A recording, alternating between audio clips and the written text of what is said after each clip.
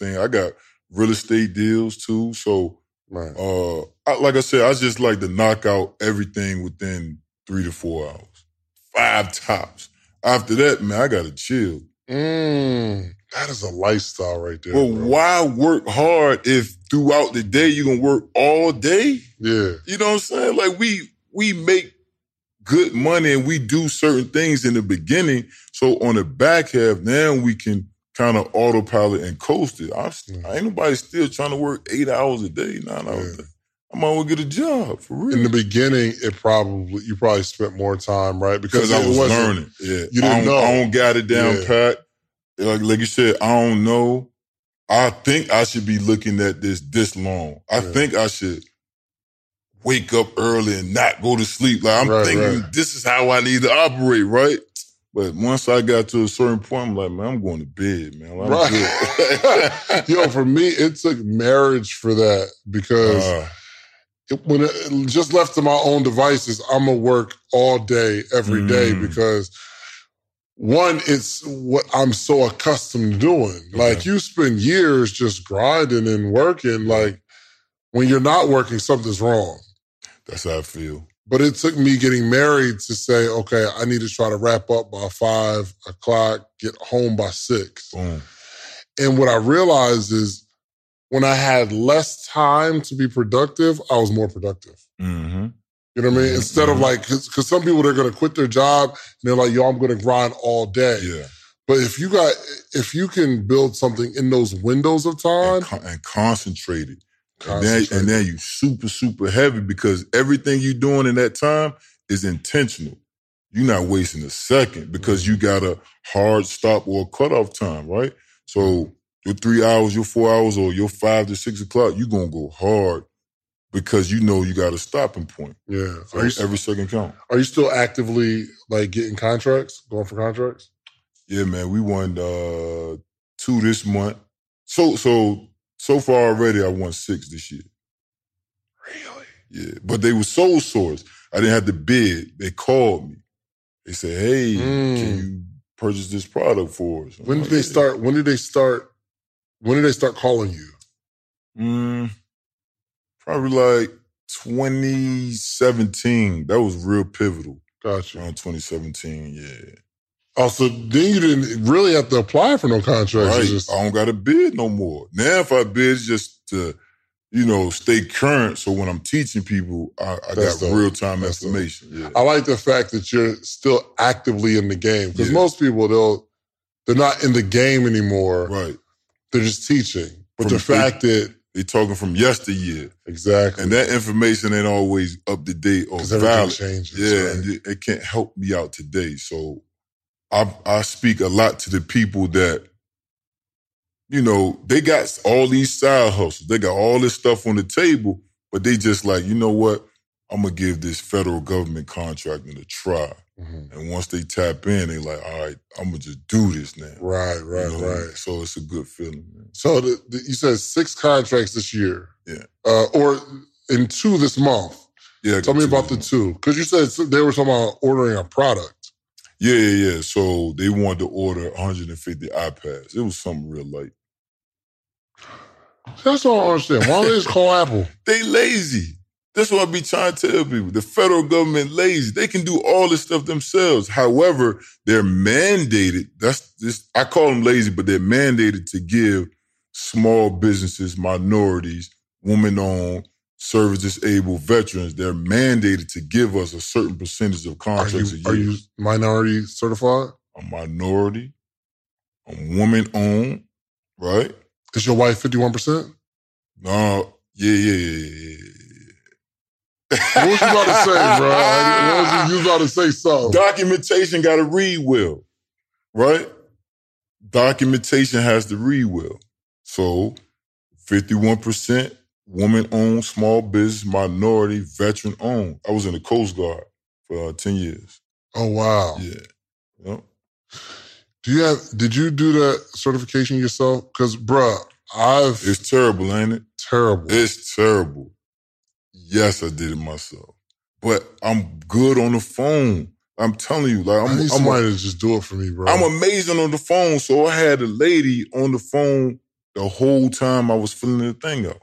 The whole time. Because I was like, I can't do this. I'm frustrated. I can't figure it out. I'm like going in on her. She like, calm down. I'm going to help you. I said, are you going to help me for the duration? Like, I need you. And she helped me. She helped me out. Do you give resources like for your students on how to get that certification? Yeah, I have to, man, because, all right, here's the first thing. I teach my students certifications don't win you contracts. I mean, that's just a fact. They don't win you contracts. However, they do help you get into a smaller room to bid against less competition. Okay, so $5 a day? That's not like even three. That.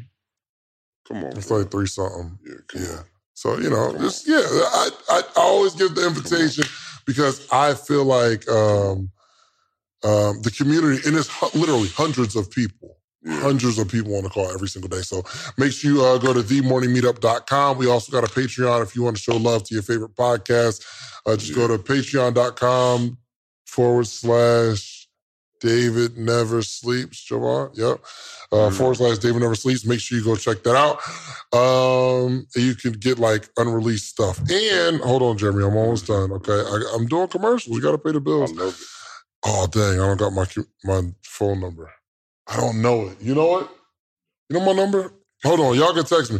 I do pick up this phone, too. I actually text. So I got it. 404-737-4935. Make sure you text me. Yeah, make sure you text me. All right, cool. And we're right back. Jeremy. Yeah. Thank you, man. Absolutely. No doubt. Thank you. Yo, real quick, and I know you got to go. We're going to close this out. But can I get like a 5-minute conversation for my Patreon members? Okay. So Patreon is like it's like unreleased stuff. So everybody gets this, but you got like 5-10 minutes. Okay. Real quick. Okay. We'll make it quick. Okay. Yeah. Let's close it out. All right. So Jeremy, let everybody know how to find you, man. Again, thank you. Thank you. Not only just the podcast, but your mentorship to me, your tutelage, just being who you are. There's nothing that you have that. So normally, if they're bargaining against, they're loaning you money against a certain rate or a market, and right now markets are like zero, so you should get really good loans. I mean, but they're not gonna give away the farm. I mean, I don't know what your assets are. It all matters, but you should definitely try to bargain with every bank. Don't be afraid to bargain, and don't be afraid to get a second opinion, because then you can play them against each other. But it didn't seem unreasonable what they're asking. I don't know what your assets are, but, All right, good luck. You have a call? We have a call. I don't believe it. Somebody's calling. Hello. Hello. Hey, how are you today? It's Ben. How's it going? Good. What can we do for you? So I'm actually from Toronto, and I worked in an investment shop in real estate here for the last 4 or 5 years. I got together with a partner that's going to provide a significant amount of capital as well as debt for us to start buying U.S. multifamily assets. And so the first place we started looking was in St. Petersburg, and I wasn't sure.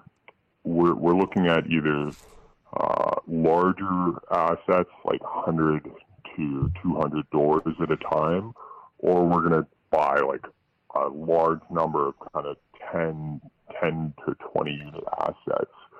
And I was curious, for first multifamily deals, what you would suggest.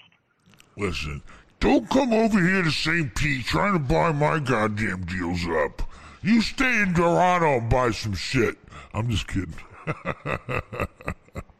I'm joking. Toronto, Canada people got to watch this. Sense of humor ain't like ours. All right, so you want to come over to St. Pete and buy up some of this good old American real estate, huh? You know why? Yeah. You know why everybody wants to come here? Tell them why you can't buy it in Toronto. All the upside is priced in, and we have rent controls. It's called socialism, correct?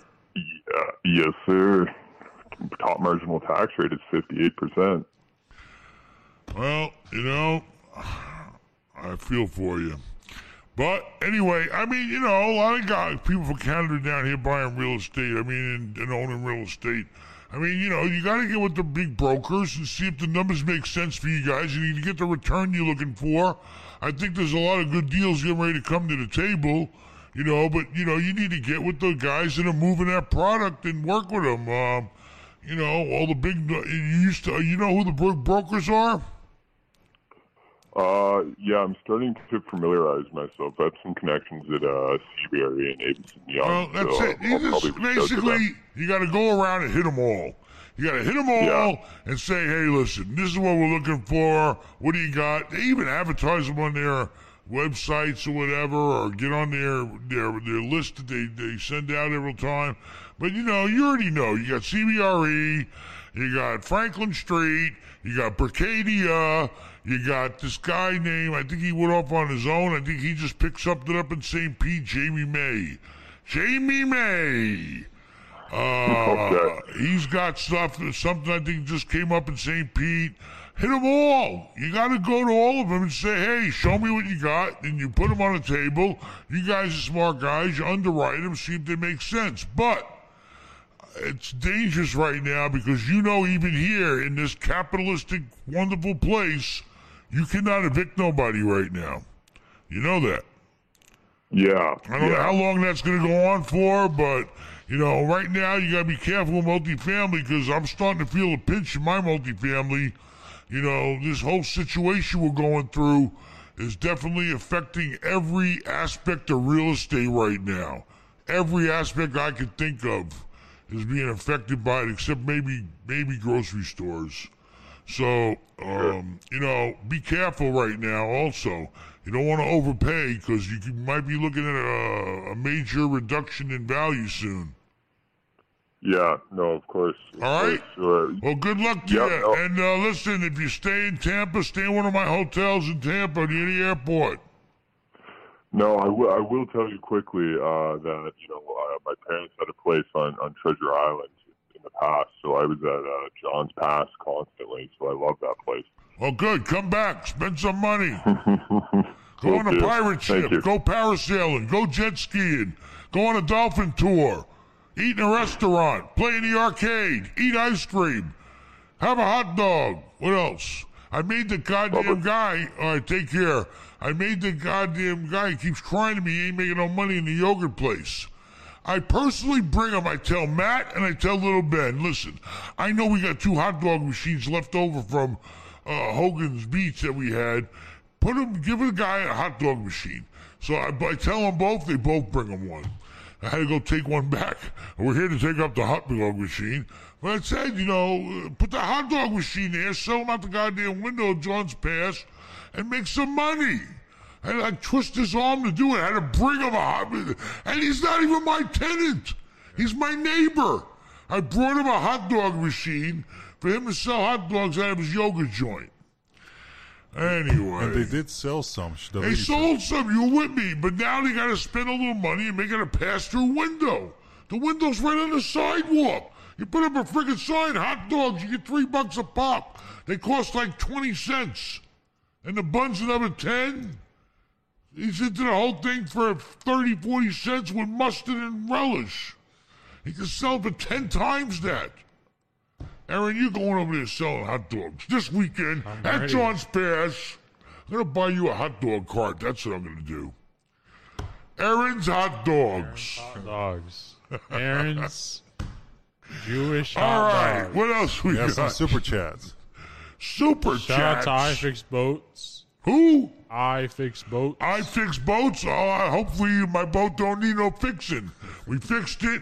Oh, shit, I still got a boat for sale. Yeah. Now I had to move it over to that guy. Oh, that was a disaster. Trying to move the guy. Yeah, nigga, fuck you, nigga. Think y'all gonna scare me and tell me about what y'all gonna do to me. You'll rape my mama. That's, man, fuck you, Muslim, nigga. You niggas been pedophiles for the longest. You niggas been pedophiles as long as your religion been in existence, nigga. You niggas been fucking babies and boys and goats and queers as long as Islam been in religion, bitch.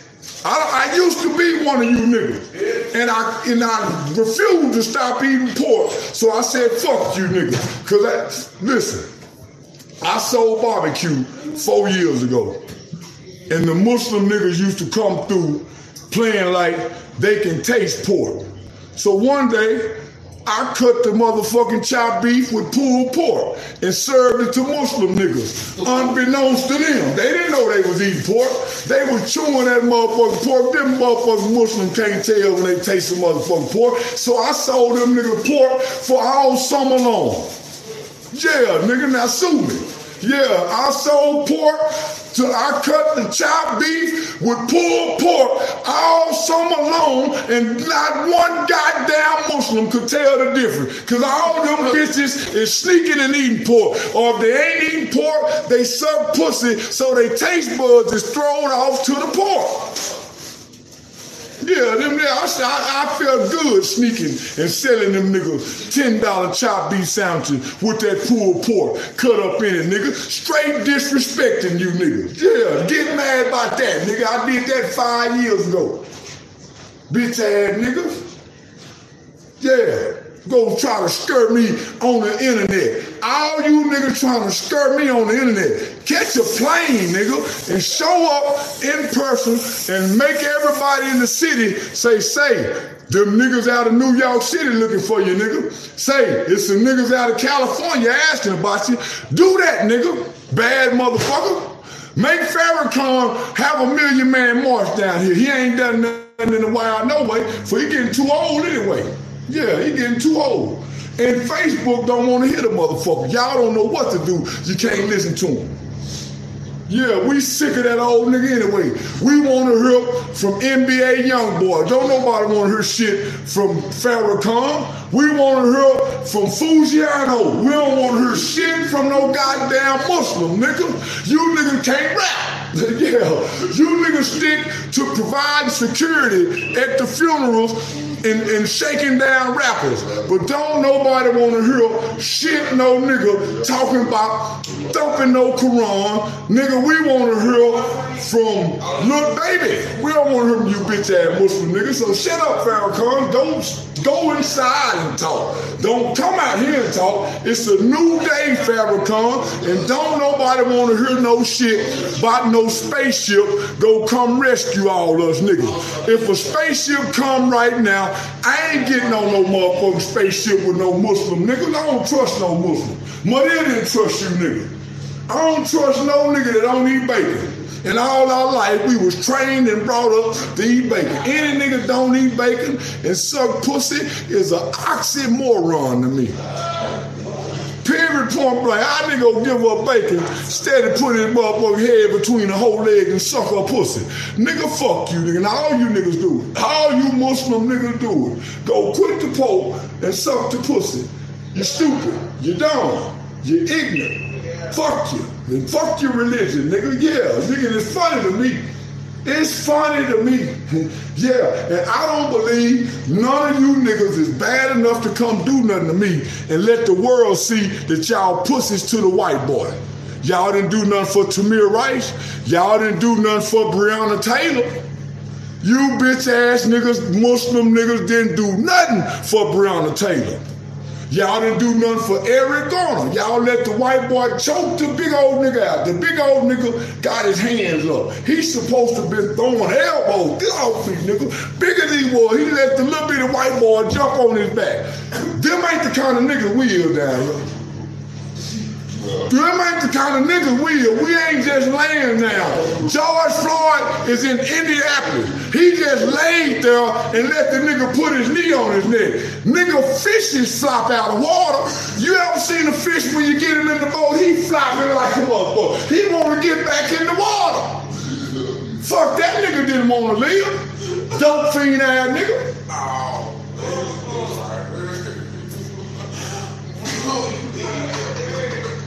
Yeah, the nigga was a dope fiend. The nigga was down there with a dope fiend bitch and a dope fiend nigga.